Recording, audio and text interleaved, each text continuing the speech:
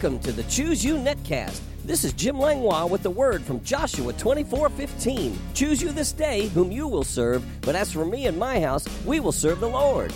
It's my prayer that this netcast will encourage and cheer you on as we join forces to draw the line in the sand, defending our faith and our households in the resurrection power of Jesus.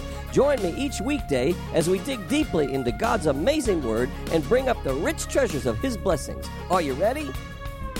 Choose you this day whom you will serve. But as for me and my house, me and my house, me and my house. I said choose you this day whom you will serve. But as for me and my house, me and my house, me and my house.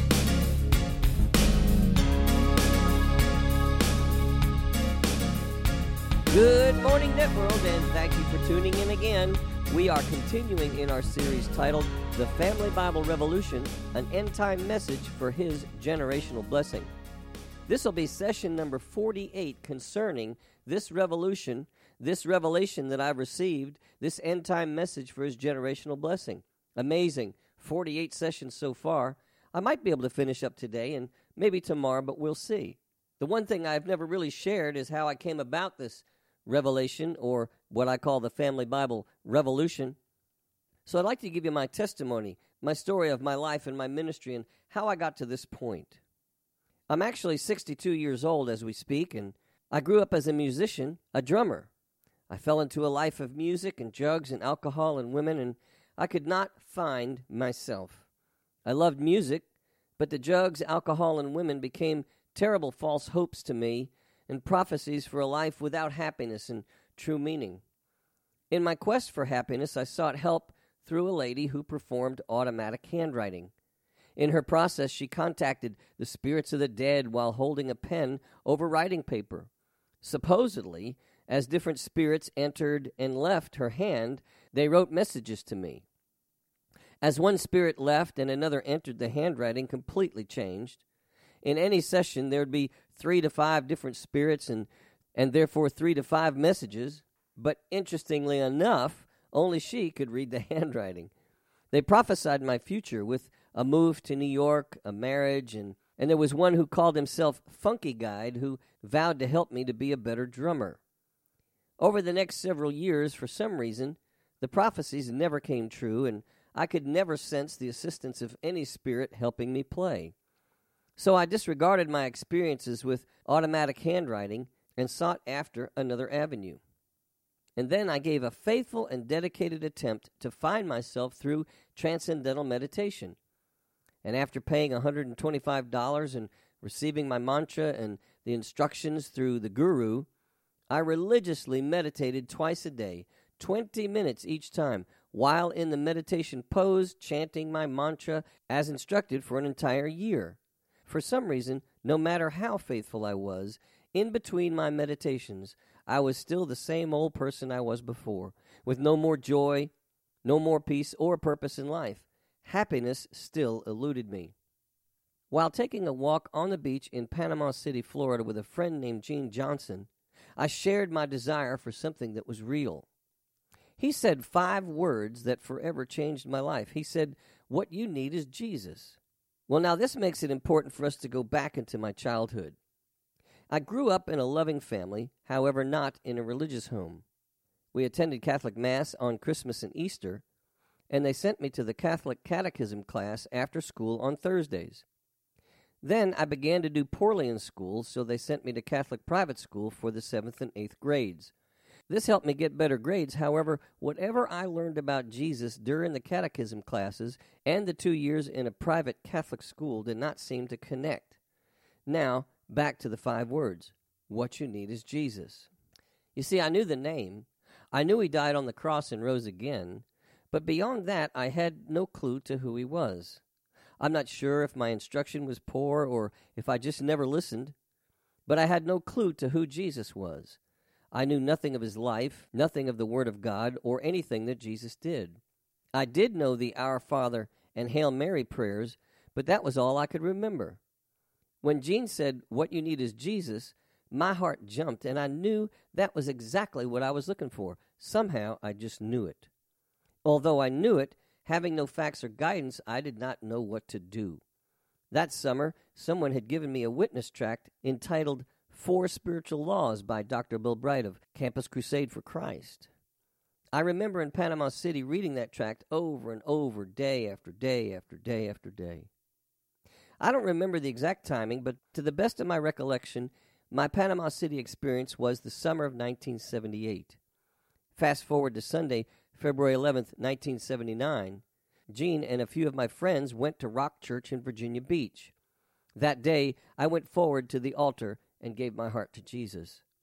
I don't remember what I said, but I was born again, and my life was changed forever. Now, 36 years later, and I'm still saved and loving life. Actually, more and more every day. I truly had found inner happiness and joy.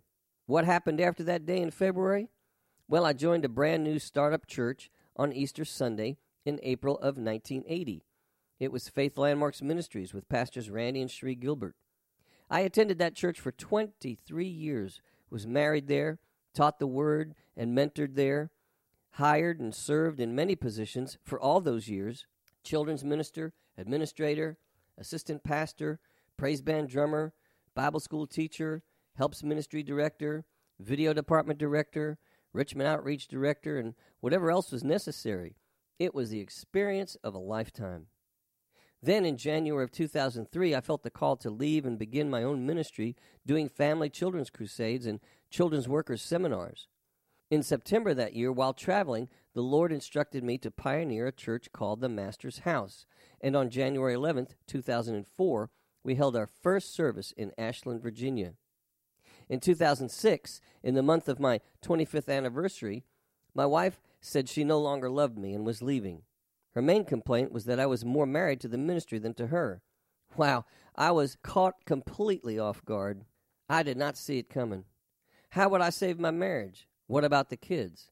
What about the church? What about the future? Without getting into any details, I was unable to save the marriage, and we were divorced. Somehow the church remained intact.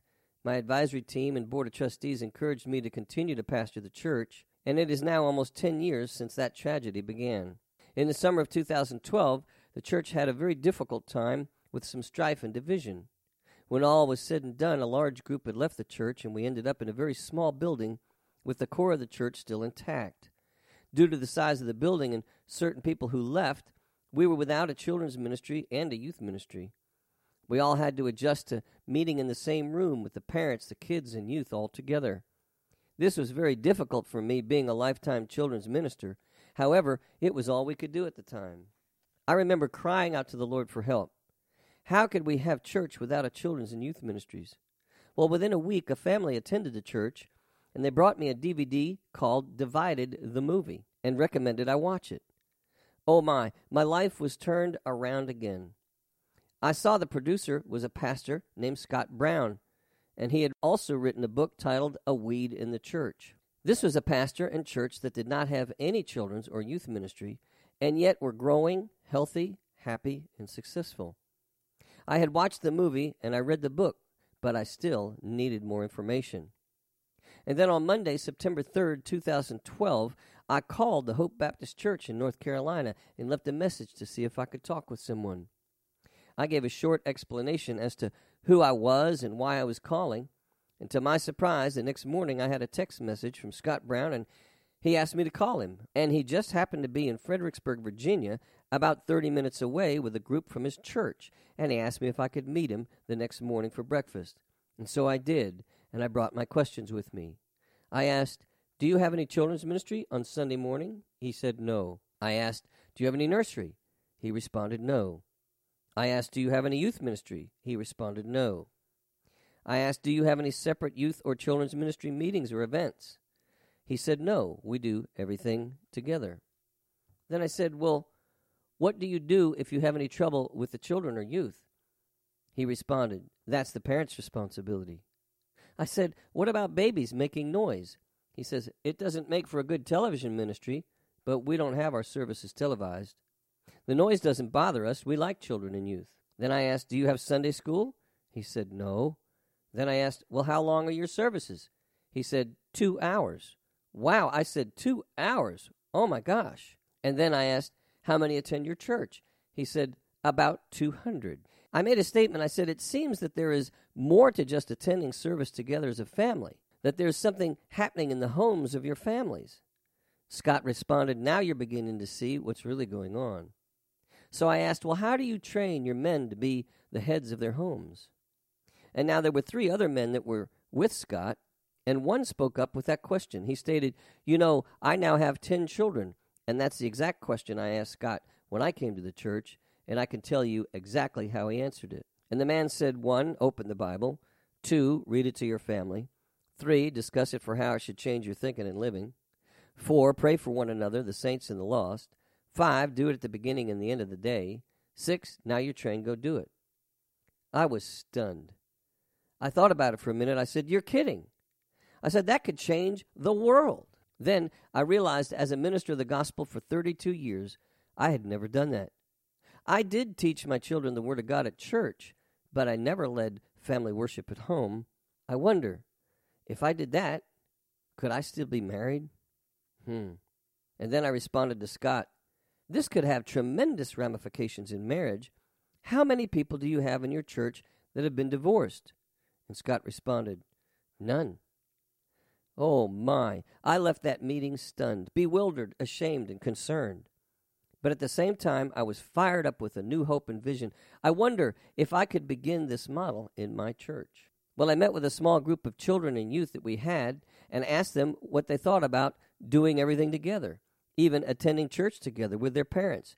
Unanimously, they all loved the idea and stated they would have no problem listening to me teach every Sunday morning. And they loved the idea of sitting with their parents in church. I took a Sunday morning and presented the movie called Divided the Movie, produced by Scott Brown and friends, and everyone was agreeable to the change in our services and the format for all of our events and meetings. So in the fall of 2012, we began what we call our Family Integrated Vision. It has not been easy, especially in a geographical area where children's and youth ministry are so prominent, definitely outweighed the difficulties. All those years in children's ministries, and I was looking at how successful they were. Oh, it was pretty successful. But could it be more successful if I had trained up the parents to teach their children instead of me taking over that duty? Maybe they're more anointed than I am. Maybe I need to put all my strength into training up them to do their job. We'll discuss more of this tomorrow because we're out of time today. I'm just sharing my testimony about how I got to the place of this Family Bible Revolution, an end-time message for His generational blessing. I believe we'll be able to finish up in our next meeting, but this has been really great. 48 to 49 to 50 messages all about the family and how to have victory. I believe God's got a better way. I believe He has a plan, and if we're willing to listen, we can be totally successful. Tune in tomorrow. We'll see you at the same time. Be blessed. You have been listening to the Choose You Netcast with Jim Langlois. If you have enjoyed this program, you can find out more about Jim Langlois Ministries on the Master's House website at tmhnow.org. That's tmhnow.org. On the Media tab, you can listen to many more messages, subscribe to my daily devotional emails, and follow the link to my blog site. If you'd like to write me or become a financial partner with this ministry, my address is The Master's House, Post Office Box 1568, Mechanicsville, Virginia, 23116. That's The Master's House, Post Office Box 1568, Mechanicsville, Virginia, 23116. Online donations can also be made at tmhnow.org, and my email address is pastorjim@tmhnow.org. This is Jim Langlois saying, be blessed, you and your whole household. Until next time. Choose you this day, but that's for me and my house, me and my house, me and my house.